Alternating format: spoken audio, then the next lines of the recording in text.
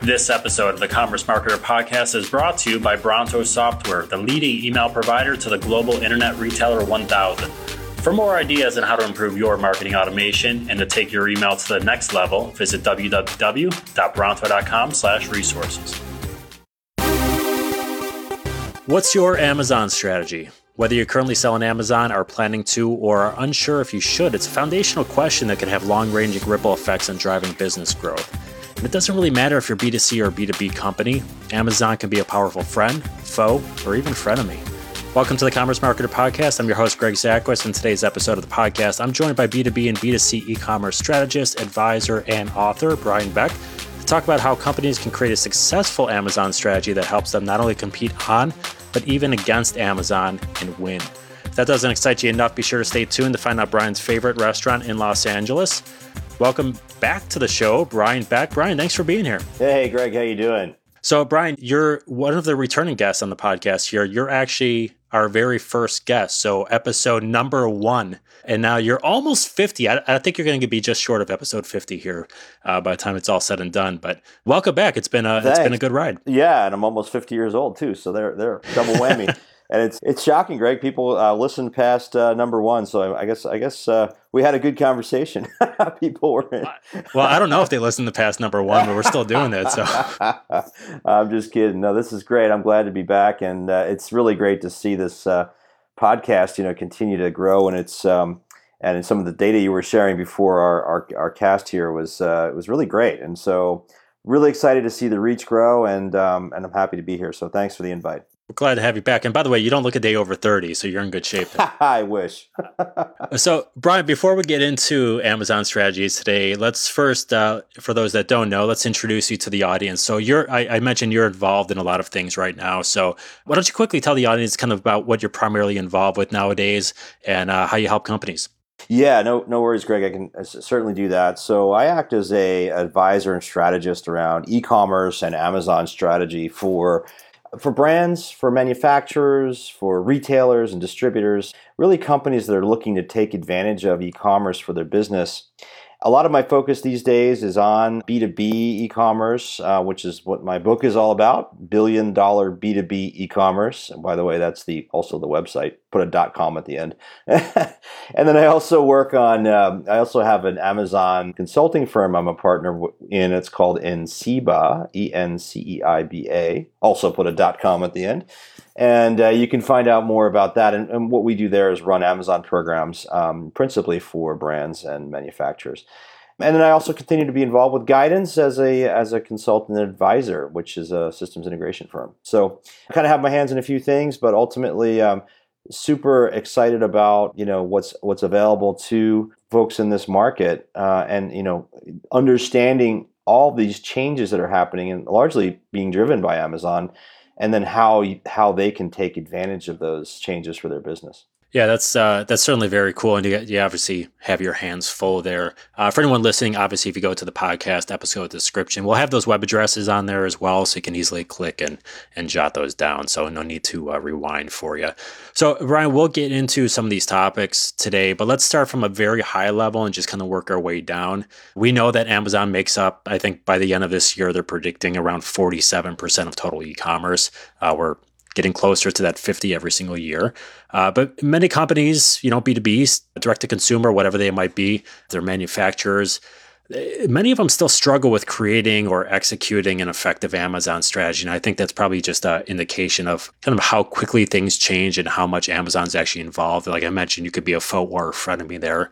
So let's start with the very basics here. Why is having an Amazon strategy, one, so important? And then kind of on the backside of that, which you'll probably get into your answer anyways, but what are some of those key foundational components a company needs for a successful strategy? And then we'll get into what some of those things are in more detail. Yeah, no, great questions, Greg. I mean, you said it. First and foremost, Amazon is, in the world of e-commerce, almost half of all U.S. e-commerce, and is also growing very quickly overseas and in other markets, Canada, EU, Japan, Mexico, all over the world. And so first and foremost, if you think about e-commerce and it being a growth channel for many businesses, just as a transactional channel, it is critical that companies understand what Amazon's doing, Because number one, they're setting the expectation of your buyer. So what it means to have a good e-commerce experience.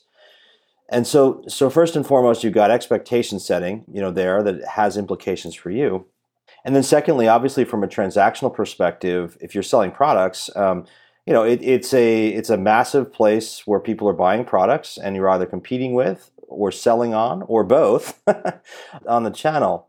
The other thing that's really dramatically changed in the last 5 years is really the search volumes and where they're happening. So if you think about, 5 years ago, if you were searching for a product, you might go to your favorite retail site, you might go to Google. Today, you're going to Amazon in 60%. Actually, the most recent statistic I saw just earlier this week was 65% of searches are starting on Amazon for product. And Google's number is down to somewhere between 15 and 25%, depending on what you read. So what does that mean for you? It means that you are, if you're not on Amazon, you're risking relevancy, frankly, if you're if you're not selling your product there. And then two, Amazon has become a place where people research product that they buy in other channels. So if you're a retailer or you have store locations or if you have distribution points, if you're not displaying your product there, you're not in the conversation. Now, there's not a clear answer or endorsement for necessarily selling on Amazon. I think that really depends on what business you're in, and we can talk more about that. So, I think that the case is there for having an Amazon strategy. You must have an Amazon strategy if you sell product. Now, what that strategy is the important question, and that's a lot of what I help companies figure out. So let's piggyback off that the search you mentioned, how that kind of plays in those strategy here, and try to provide some guidance. So there's a lot of factors that go into that. You said even if they're not buying on Amazon, it's still a search factor, whether it's the first factor or just during the investigation or exploration period.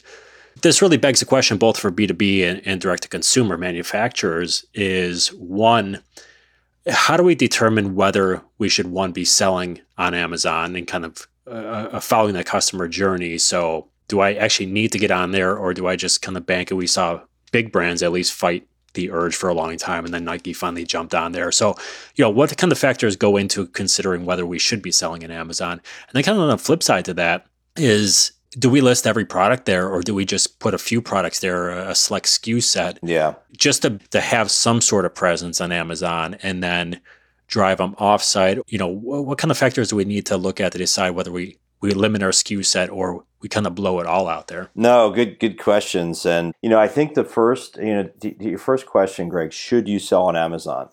I like to think about it like this. What are you, seller, whatever you are, retailer, brand, whatever, what are you best in the world at? Why do your customers buy from you? And what differentiates you in the marketplace? So the answer to that question is product, differentiated product. Your product stands on its own. I've got whatever it is, this phone in my hand, or this computer I'm working on, or, this pair of jeans I'm wearing, or this, whatever the product is. If I, as a buyer, business or consumer, understand that product is from you as a brand, and that, by the way, can be retailers and distributors too who make product, private label.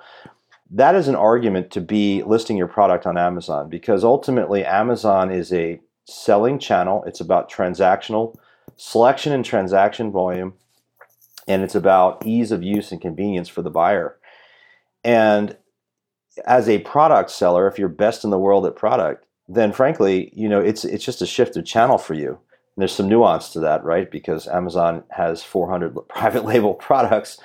So that's another thing we can chat about. But that said, more than half of Amazon's sales are marketplace sales. They don't own the product. It's not their own private label. It's a very significant portion and growing portion of Amazon's business.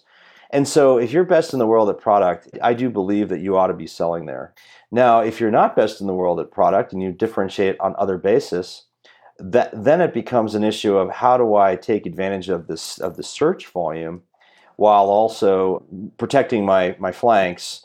And if you're competing, for example, on price and selection, and then your strategy becomes, okay, The second part of your question, Greg, it was, can I offer some of my product there, maybe my private label, portion of my assortment? Where can I be competitive?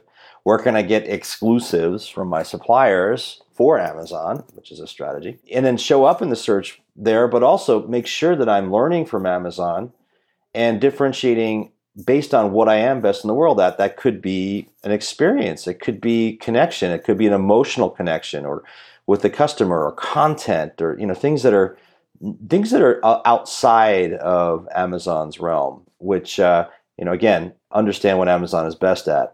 And it's transaction convenience, saving time, and enormous selection, 600 million almost products on that site. Think about that. So anyway, I think the question really comes down to that, that foundational question, and a lot of businesses don't answer that very well, in my experience, to be honest. I mean, you ask the question to the CEO, and it's well, we do this and we do that, but what are you really best in the world at? So I think you have to start there.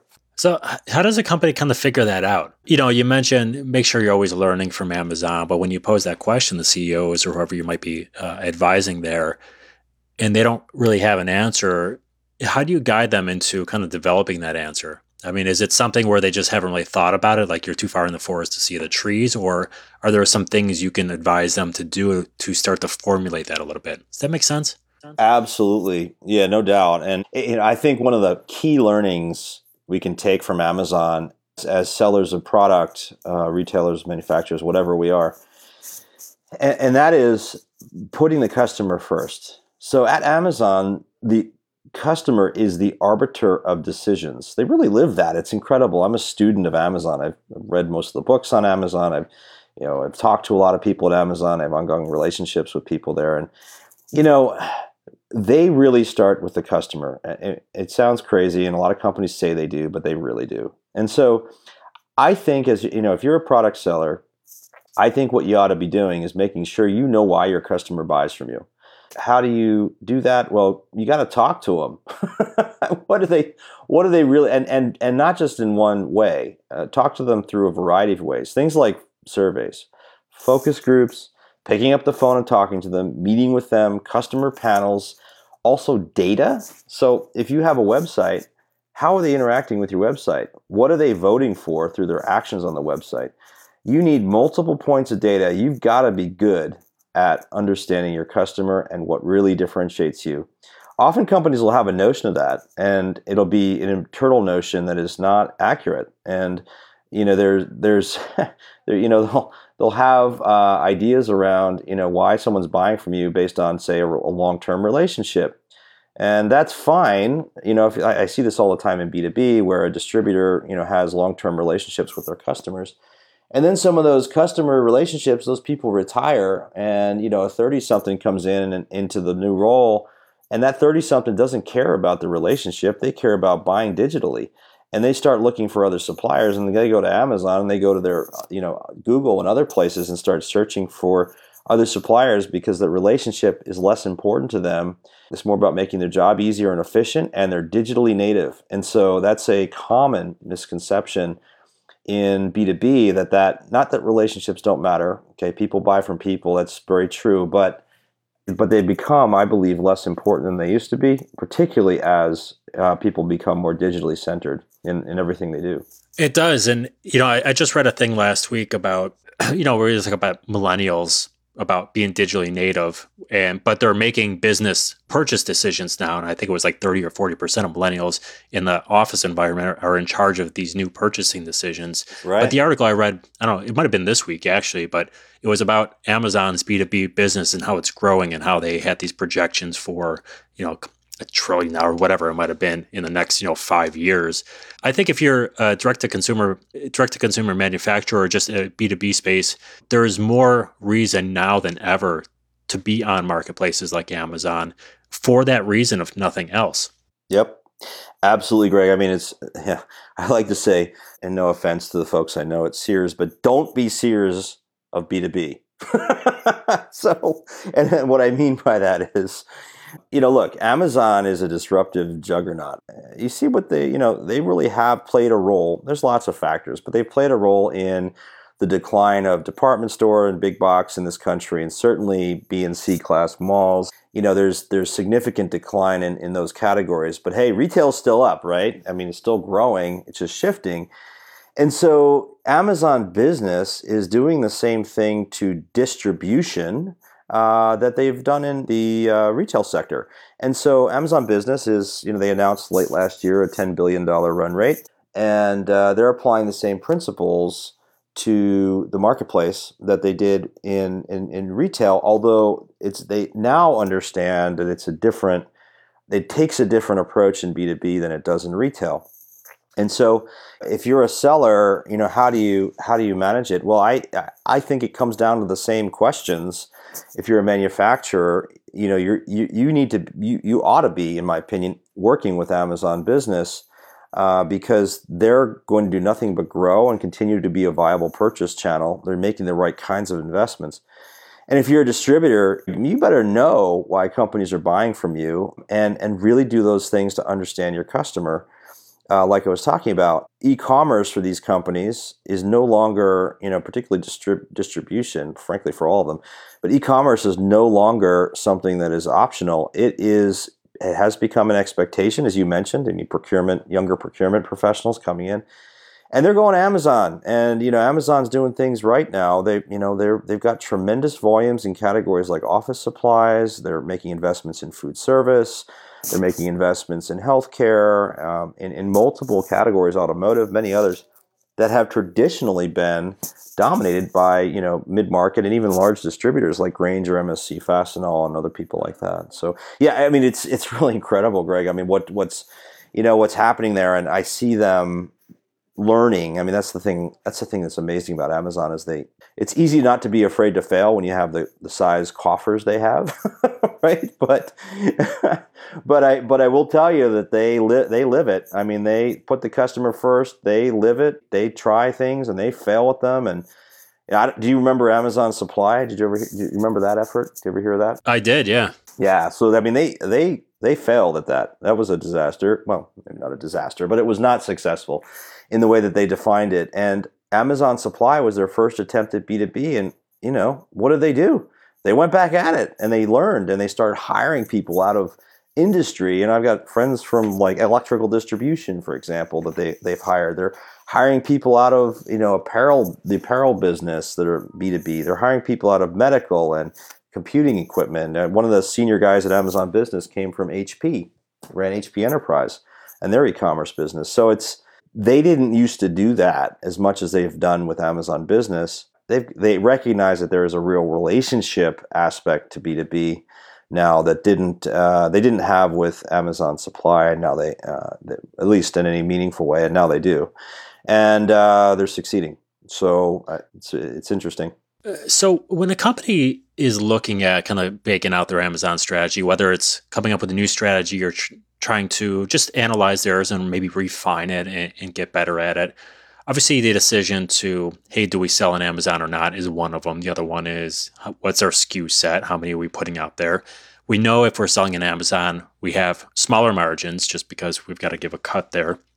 That's one thing. The other kind of factor with this is Amazon itself and saying, hey, they might be competing against us here. I mean, we saw just this week. I mean, it's not going to be this week when this episode publishes, but they launched their own skincare line or beauty product line. And really, we just know Amazon is looking at the best selling things from all these different retailers, being like, all right, these are the things that sell. Let's make them and private label them. Yep. Which that should be a concern for retailers or whoever is selling on Amazon. It should be a concern with the baking in that overall strategy. So how does knowing that Amazon can be this frenemy in a sense impact the seller's strategy and formulate that? Are there nuances to it, whether you're B2B or B2C? Is it kind of one and the same? How does a retailer supposed to look at that and approach their strategy? Yeah, no, I mean, that is a great question, and it is one that is somewhat nuanced. So first and foremost, I think about it almost like this. You're not going to necessarily prevent Amazon from going into your business if there is a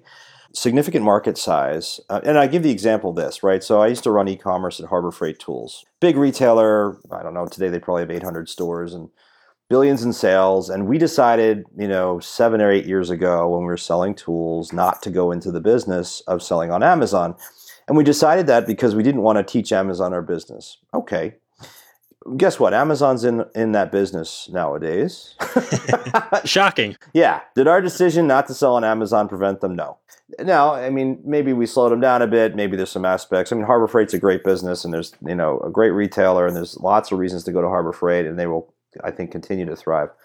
That said, as it relates to, if you're a retailer, should you sell there, and will they compete against you? So first and foremost, I mean, I don't want to be fatalistic about it, but Amazon, for certain product categories, is likely to go into, some businesses. And yeah, I think it comes down to understanding, what is your business? Where have they done this historically? How commoditized is your business or your products?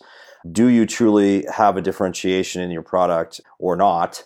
Or is it all branding? I mean, I go back to, brands are great, by the way, not knocking brands, but I go back to something that Bezos said, I think 10 years ago, Jeff Bezos, the CEO of Amazon, which is the balance of power is shifting away from the marketer to the consumer. And the consumer now has the power to really understand and transparently, what products are all about, understand all kinds of different buying options as well as different product options. And so the idea is less now about, and I agree with them, less now about marketing your product and screaming about it. It's more about, what is the product doing that's solving a problem for the consumer, that's truly adding value to that consumer's life or business buyer's life. And so I think, your decision also on whether, you ought to pursue Amazon full-heartedly and whether or not they're going to go into your business or not does come from the type of product you sell. And the answer does vary. I don't think Amazon will be in the majority of product categories they sell. And I think as you go up the food chain in terms of product complexity, they're less likely. So if you're a medical equipment manufacturer, I've got a client that makes gene sequencing equipment. Is Amazon going to make gene sequencing equipment? Very unlikely. Will they make batteries? Yeah, they're already doing it. Will they make luggage? Sure, they're doing that already. Are you going to make jeans? They've got private label lines. Yeah, they're doing some of those things. So you got to think about it like, I think centered on, again, what are you best in the world at? And how do you differentiate? Why is your customer buying from you? And so those are, I think, some of the answers to that question. And I think it varies quite a bit based on who you are as a business. Is that the answer to how to compete with Amazon, is to know your audience, stick true to who you are, and figure out how to differentiate from, just say, your competitors, let's exclude Amazon, hone in on that business and then let the rest sort itself out? Is that really the best way to compete with Amazon when they're selling a similar product line? Absolutely. You got to know why your customer is buying from you. I think, too, it's also important for the leadership at companies to confront the reality of, is my differentiation outdated? In other words, if I'm competing on, and I don't, for example, I'm not sure Sears ever did this, right? or other companies that, that have been eaten up in, what people call the retail apocalypse, right? I mean, what are you really differentiating on? And is it still relevant to your customer? If it's just price and selection and maybe convenience of delivery, well, shoot. I mean, there's a big company out there that does that better than anybody else, world class. But hey, if you're REI, right? And I love to use this example. I've used it for years, and I'm buying hiking boots, which is somewhat commodity product, I guess. You can buy hiking boots a lot of places, but REI takes the next step of connecting with me as a customer. After the sale, they send me an email saying, "Hey, Brian, do you know you can use these in your local hills here? And here's a bunch of trails, and here's a bunch of other people and what they said about those trails. And wow, you're connecting with me in a way that Amazon's not going to do that. It's a different level of connection." And I think if you look at the retailers, and these lessons I think would apply to distributors. If you look at those folks that are succeeding in this market, like an REI, they're doing things like that. It's not just about transaction and price. I think those companies are going to have a hard time in the future. Well, that's one of the things we always talk about when it comes to email marketing. Email marketing is kind of this one-way communication. You sign up, you send them an email, and then you hope they do something with it. Social is probably a little more of a two-way conversation where you can actually talk between brand and consumer. But that's the one thing where, let's use the REI example, right? They're selling on their website. You can walk into an REI store.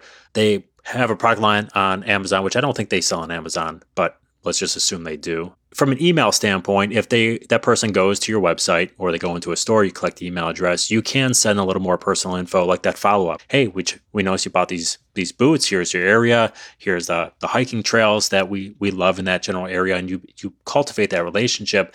In some respects, you may still go to Amazon and buy gear, but you're looking at brand versus the value-oriented consumer that maybe is looking for a lower price. They might buy your REI gear, but it's on Amazon now. So Amazon's going to credit your margins a little bit less, but you're still securing them from buying from your competitor. You're securing them from buying from Amazon products. That's right. Yep. I think there's a lot of maybe synergy, if it's the right word, but there's a lot of kind of nurturing with that customer that even if you're on Amazon, you can still do those things by focusing on your value props, which you talked about before as well. So I think it's a good point you made there. When we talk about kind of building this Amazon strategy, you mentioned, hey, first thing, talk to your customers, figure out what your value props are, figure out what your differentiators are. When you're talking to customers, what are some of those things you should be asking? Is it really about what differentiates us? What do you like about our products? Or is there something else you're looking for to help you determine that Amazon strategy? Well, I think you have to start by dispelling your notions of what you think. I like to do this exercise where let's write down everything that we think our customers would say in these kinds of interviews or discussions. What do we think about our customers? And then let's find questions that challenge those assumptions. The reason they buy from us is because we provide amazing customer service and get product to them in 12 hours from our distribution center or 2 hours or whatever it is. And how important is that really? And talk to the customer about it. So I think it starts with understanding the assumptions you make. And then I think it's also about understanding how they're using digital, how they're using mobile, asking questions about what is their journey. I like to think about it as, this is a classic kind of marketer's paradigm, which is, how does someone discover you? Why do they select you? Why do they buy from you? What happens after the purchase? And then do they return, advocate, spread the word about you? And one of the things you find, and this is why this thing called NPS is so powerful, which is Net Promoter Score. Do you know that, Greg? Are you familiar with that? Yep, absolutely. Right. So it's why it's so powerful is because some of the most successful brands in history and companies in history have very high NPS scores. For example, we had a great one at Harbor Freight Tools. And it's because that marketing, that peer-to-peer marketing is just so powerful. So understanding that journey all the way through to that last step and focusing in on that last step as well are things that you want to uncover as you're talking to these customers. So I think it's a couple different things you want to look for. And my experience is when you're doing this effort, you need some folks working with you that are really good at this, because it's easy to come up with a list of questions, right? But there's a real science to it. And I'm not an expert in this, by the way. I have folks that I know that I bring in that are, and it's amazing to watch them in action, that, how they come up with the sequence of questions, what they're trying to get out of it, and then how they interpret the results relative to everything else you've collected, like web analytics data and, survey data and other things like that. So even in looking at and talking to internal folks like the sales associates or the sales team or the internal stakeholders who interact with customers. I'm not going to ask you about like detailed product description pages and things like that today, but I want to kind of follow up on something you said. You touched on it here and you said it earlier today about kind of figuring out, hey, why do people love us so much, and asking them. So you had posed this question to CEOs and people you advise. And when I was doing client consulting at Bronto, I used to ask, one of the very first calls I would get on with someone is, what sets you apart? Why would I buy from you and not your competitor? And it's funny because I would get some of the same things that you mentioned. It's like, oh, we have the best customer service. We have X, Y, and Z. And I would go to their website and look at their emails, and none of that's actually listed there. Right. There's nothing about like, hey, we have the best customer service. I'm like, these are your value props, but you're just assuming people know it. And I think the same thing holds true even if you have an Amazon strategy. Oh, yeah. and you're selling at Amazon, why not put these things into product listings and kind of reinforce it on every single channel you have? So I think kind of writing those down and then hopefully confirming those, Yeah. it's a good way to go. You have a book that's coming out soon, which you mentioned before. I know the first chapter of that, you have one of these things that says, hey, go to Amazon and search for product or your company, Right. and you'll be amazed at what you find. I think it's a really interesting task and exercise for people to do. So say you are, whether you're on Amazon or not, you're figuring out that strategy. Can you talk about that for a minute and just kind of explain why that's important? Well, yeah, absolutely, Greg. I mean, I highlighted some stats at the beginning of our conversation related to the search volume that has dramatically and rapidly switched to Amazon from other channels, right? So probably 65% of product search starting. So one of the, I want to call it fun, but it's not necessarily fun, activities that I will often do is sit with a CEO or owner of a company and on Amazon and do a search for the brand name or product, and in many cases, kind of watch the look of horror on their faces. They look at their products show up. I mean, gosh, I was talking to a major producer. It's a household brand name of food product just last week, and it's that they make cheese products, right? So cheese, cheese is a perishable, but Amazon's getting into these businesses, and oh my goodness. I mean, the product images that showed up, the pricing, who are these people selling my product, the lack of product information, lack of nutritional information, and just awful. I mean, the cheese looked moldy. It was awful, right? So okay. Finally aged. Yeah, right, exactly, right. So give me a good bottle of wine. But the funny, it's not necessarily funny. In some ways, it's a wake-up call, right? Because a lot of companies don't realize that this search volume has shifted so dramatically, so quickly, and now and they're shocked to see how poorly their brands are represented, and it's because it's caught them by surprise, and they haven't taken control of the channel for their brand, and whether you're whatever kind of brand you are, and so you've got rogue quote unquote sellers up there, which are third party sellers, kind of to take control. And if you've got a brand, guess what? Amazon, the universe of Amazon sellers is going to take control for you in a sense and present things that are not really in line with those value propositions you described but even more basic than that, not even show good images of your product and not give you any presence. It's the number one search engine in the United States by far and away. And so if you're a marketer, and people have shifted their behaviors to digital channels for researching product, don't you think it's part of your responsibility to make sure you're showing up there, at least in some way, in a very good way, right? So I challenge folks with that simple exercise, to do that for yourself. Do it for your own brand products, regardless of the kind of company you are, and clean it up. If you want to continue to be a well-regarded brand, you've got to go where the customer is searching and at least have a minimal presence there to present your brand well. That's my view.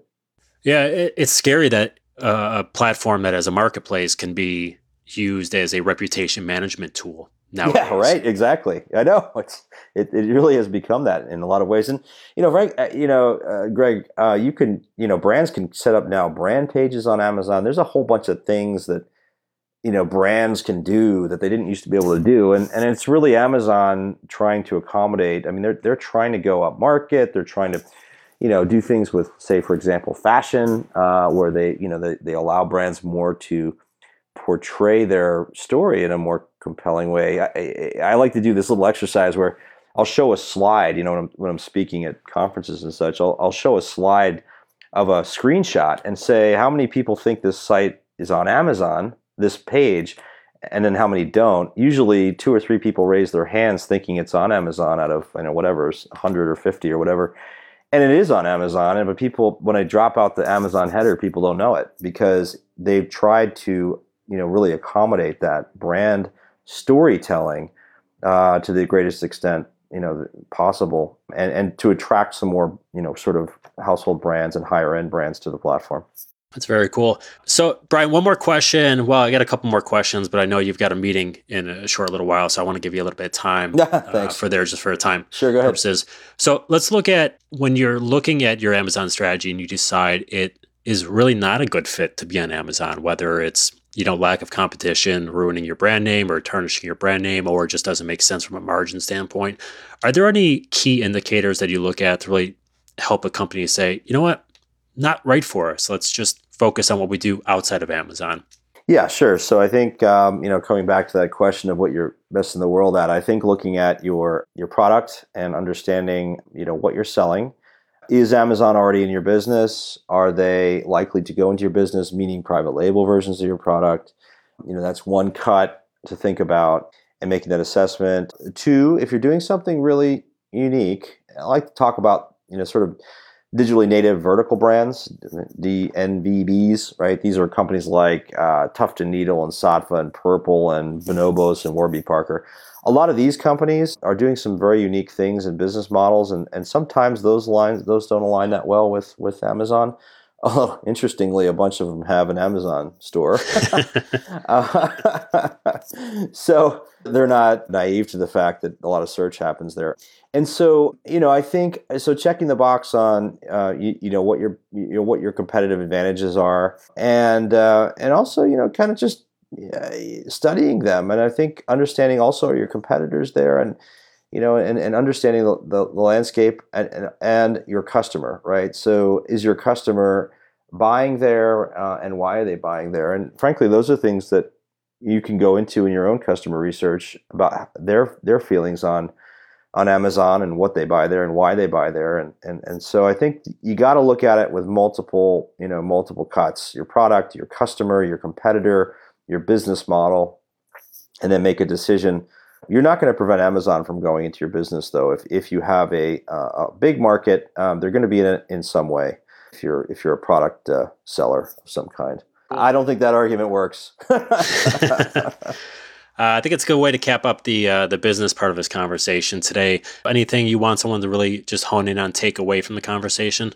I just say, at minimum, number one, you need an Amazon strategy. And I think at minimum, you need to understand, even if you're not selling there, what Amazon's doing and how they're setting the expectation.